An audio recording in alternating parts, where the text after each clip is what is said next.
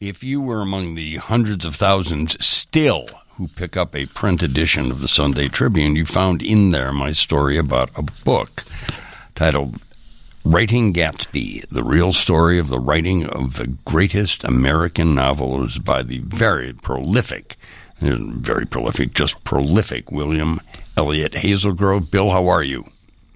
I'm doing great. Did I do you in the book justice in print? Oh, fantastic article. Fantastic. It was great. Beautiful. Well, it's a wonderful book, and I'm sure, as you told me when we talked on the phone last week, that you're getting, it's not pushback, but you're probably getting a ton of people saying, wait a minute, that's not the greatest one. Call of the Wild's the greatest, or Hemingway's the best. You must be. You can't make a claim like that, which you do persuasively, and not hear from people. Well, your intro to your piece in the Tribune said it all. When the gentleman who you referenced back in the 19th century said, the great American novel is defined by catching a piece of Americana and sort of freezing it and saying, this is American life. Huckleberry Finn did that, I would argue, and that he did that for the 19th century, and Gatsby did it for the 20th century. And so that's where I come at that, saying it's the greatest American novel, because I think Fitzgerald did grab that new urban landscape of the 20s, where we were just beginning to have this urban culture, and he froze it for all time with all its foibles and all its heartbreak and tragedy. One of the things, there were so many things that I know about Gatsby and Fitzgerald, but you reinvigorated his life, even as it's kind of was on a downhill spiral. It amazes me in some ways. You write in here that the Great Gatsby, the writing begins in the hot sands of the Riviera in the summer of 1924 and ends 11 months later on April 10th, 1925, when the book is published. Fitzgerald was not the disciplined writer, or was he, Bill? Was he you had to be incredibly disciplined to write any kind of book, as you well know. But his life was not the calmest, was it? No. He was a full-blown alcoholic. He and Zelda, his very young wife, were just whooping it up on Long Island, and he literally left. He left because he just couldn't stop these people from coming out to New York, out to his place, and these parties would go for days. So they slip away on a liner, over to France, over to the Riviera. He stakes himself enough money because he's writing for the Slicks, which are, for your audience, Saturday Evening Post and these big magazines, because believe it or not, short fiction paid very well. Very well, yeah. 4,000 a story, which is like 20,000 today. And so, but it was a grind because he and Zelda were, living this lavish lifestyle. So he finally squirrels away $7,000, and he goes over saying, this is it. I'm going to stake my claim here in the sands of the Riviera, and for 7 months, I'm just going to write this elusive third novel that will take me out financially, make me financially successful, and critically put me over the top critically. And so that is in that 7 months. What I focus on is what happens, how he does it, and then, of course, what happens when it comes out. Well, it is, and it's a remarkable book. Tell me again, Bill, how this book really came to be as important. You've read it now. You tell me you haven't counted. You didn't keep a track, but somewhere between 20 and 25 times. Many of us did, and people listening out there, you probably first read it in high school, and then decided at some point after going to college that you wanted to become a writer, and you reread it, and it affected you really then, did it not? Oh, yeah. As I told you in our interview, I read This Side of Paradise, and I didn't know most of the words. This is after having a master's in history. Yeah, exactly. Okay, so Fitzgerald's first novel, I realized then I had to go back and reread all the classics. So I did. I did that. I read all of Fitzgerald. I did reread The Great Gatsby, and again, I thought, what a perfect little 50,000-word novel. And again, when you read this book, one reason, I'm sort of jumping ahead here a little bit. It's okay. One reason it failed as a novel was Fitzgerald wrote right over the top of the heads of his readership. He went right over the top because it's so packed up. Yeah. The eloquence of that prose, that story of this little bootlegger in Long Island, who wants the golden girl, who wants it all, which is the American dream, and he fails, of course, horribly. Fitzgerald tells this little story, and his readers were sort of baffled. It was short. It was sort of a strange little torrid story. And so this also contributed to its ultimate failure when it came out. Let me ask you personally, though, in reading that, you began your writing career as a fiction writer. I would think that the Gatsby would be a kind of intimidating cloud hanging over your fiction writing. Was that the case? I think it was definitely something to aspire to. Yeah. I read so much Fitzgerald that, it inevitably, as all writers do, you sort of read the writers that you want to emulate or at least aspire to. So you say, well, I'm not going to be that good, but maybe I can come close. I do. So after reading lots of his prose, it sort of starts to seep into you. And, his relationship to the written word is much stronger than mine will ever be, because I grew up reading books, but he grew up reading poetry. Yeah. So he just had that gift, also the Irish gift of words, but yeah, it definitely, Gatsby's this bar up there. And again, as you know, when I opened the book, I had him going from bookstore to bookstore in 1938. Looking for his own books. I'm going to read some of that because as you know, Bill Hazelgrove, I'm very, very fond of your writing and the many books that I've written about you writing. Bill has a way of finding topics that need to be read and need to be heard about. Edith Wilson being truly the first female president, not in name, but acting that way. That was a fascinating book, Bill. We'll be back to talk about the sad, and it is a terribly, terribly, I find, sad life of F. Scott Fitzgerald in the book, and about writing the novel that William Hazelgrove says is the great American novel. We'll be back in a couple minutes. My guest, William Hazelgrove, on telephone is the author, most recently, of Writing Gatsby, the real story of the writing of the greatest American novel.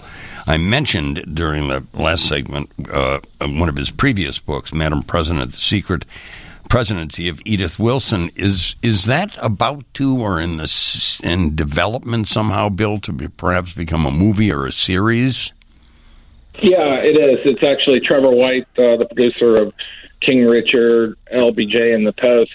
Michael Moskowitz did the script. That's all done, and now they're lining up directors. So that will be a movie. Yeah, it's been what a fascinating story. You've written, maybe 10 novels, 11 nonfiction titles. You've hit upon, the Titanic, Al Capone.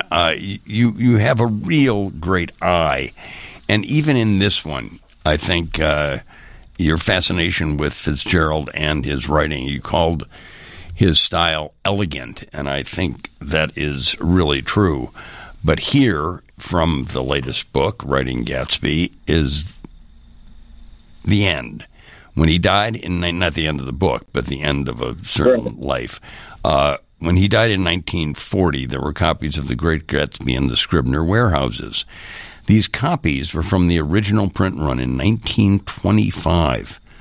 The book had not gone out of print. Worse, it just didn't sell. The final royalty statement sent to Scott in 1940 was for $2.10 for the sale of 7 copies of The Great Gatsby and 9 copies of Tender as the Night. The reviews on Gatsby had been mixed, and many had dismissed the book as nothing more than a sensational story. The publication of The Great Gatsby did not change the author's life in any significant way. And here's an important note, ladies and gentlemen.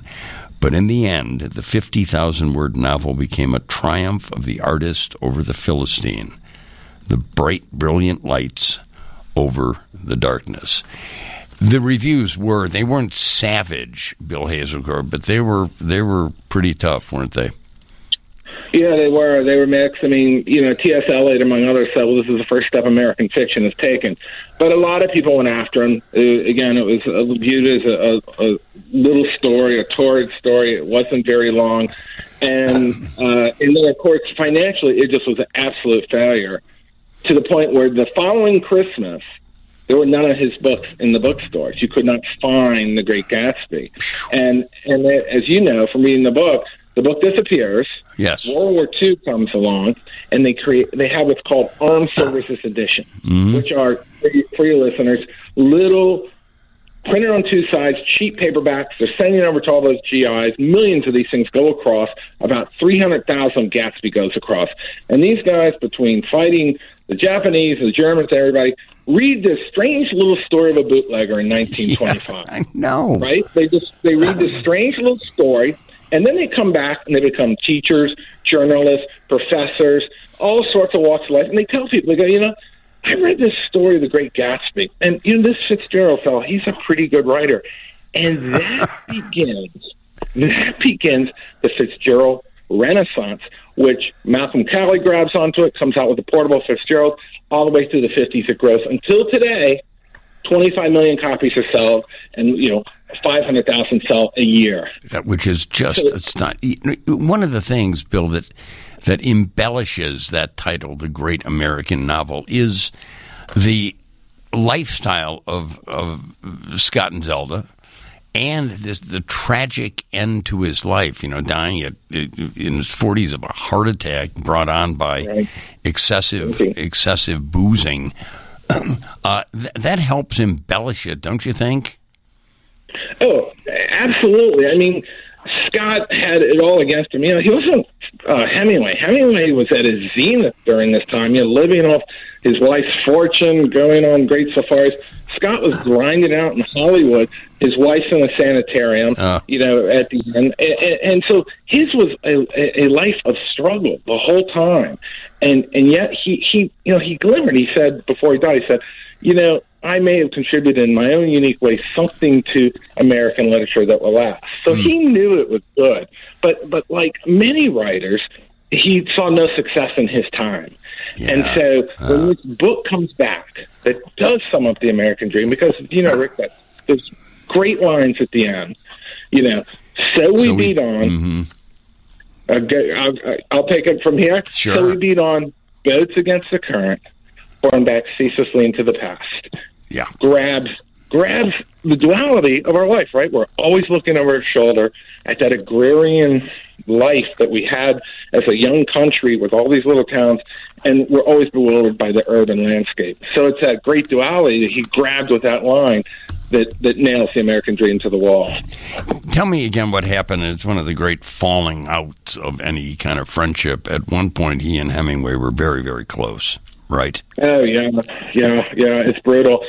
He actually is the reason Ernest Hemingway got published by Scribner's, and he took him to Max Perkins, and when he was his unknown in Paris. And Hemingway, like so many other people who helped him, turned on him and just pilloried him anytime he could in the press, even in his books.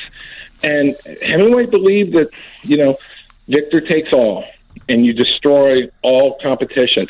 And he saw Scott as competition. And so you're right. I mean, Scott looked up to Hemingway. He actually thought Hemingway was a better writer than he was. And yet,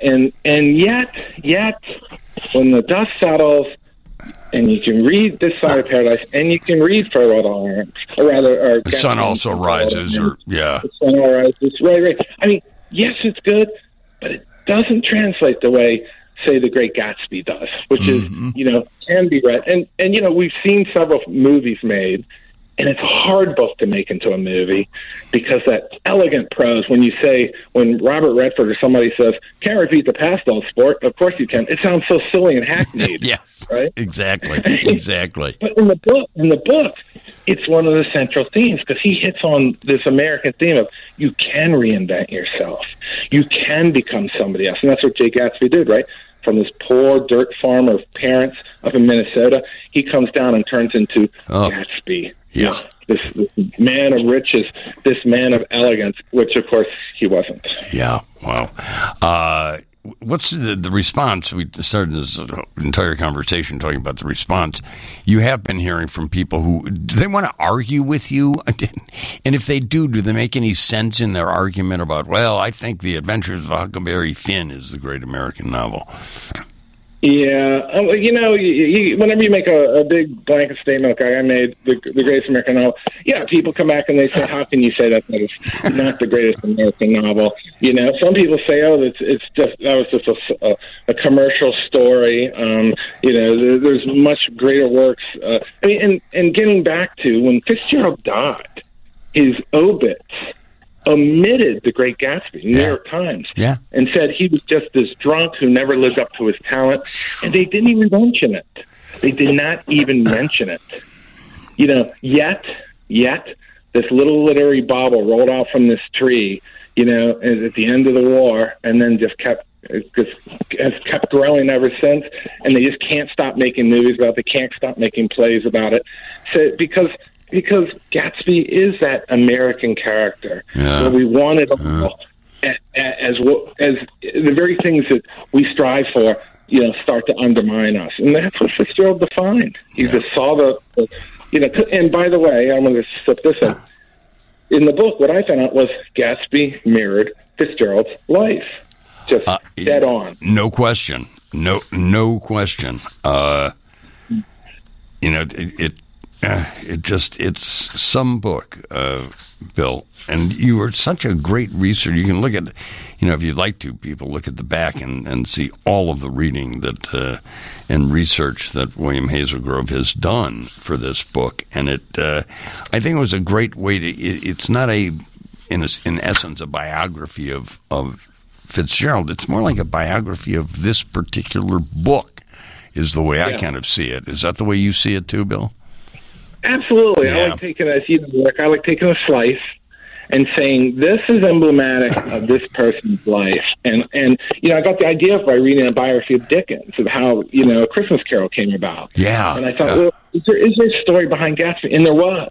There was this tragic story where his living character Zelda has an affair, while he's writing the book. She tries to commit suicide while he's writing the book. He essentially, Rick, sacrifices his own marriage for that novel. Yeah. Because at the end of it, writing that book had destroyed his marriage. Yep.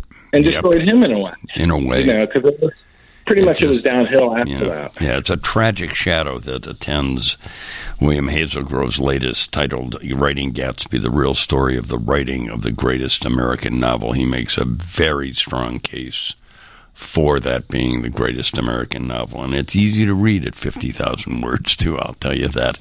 Bill, great success on the Edith Wilson movie or TV series or whatever it's going to be. And just keep writing, so I'll have stuff to write about. Okay? Brilliant. And thanks for having me again. Anytime, Bill. You're a great guest on the show. Take care of yourself. Okay. Thank you. Okay.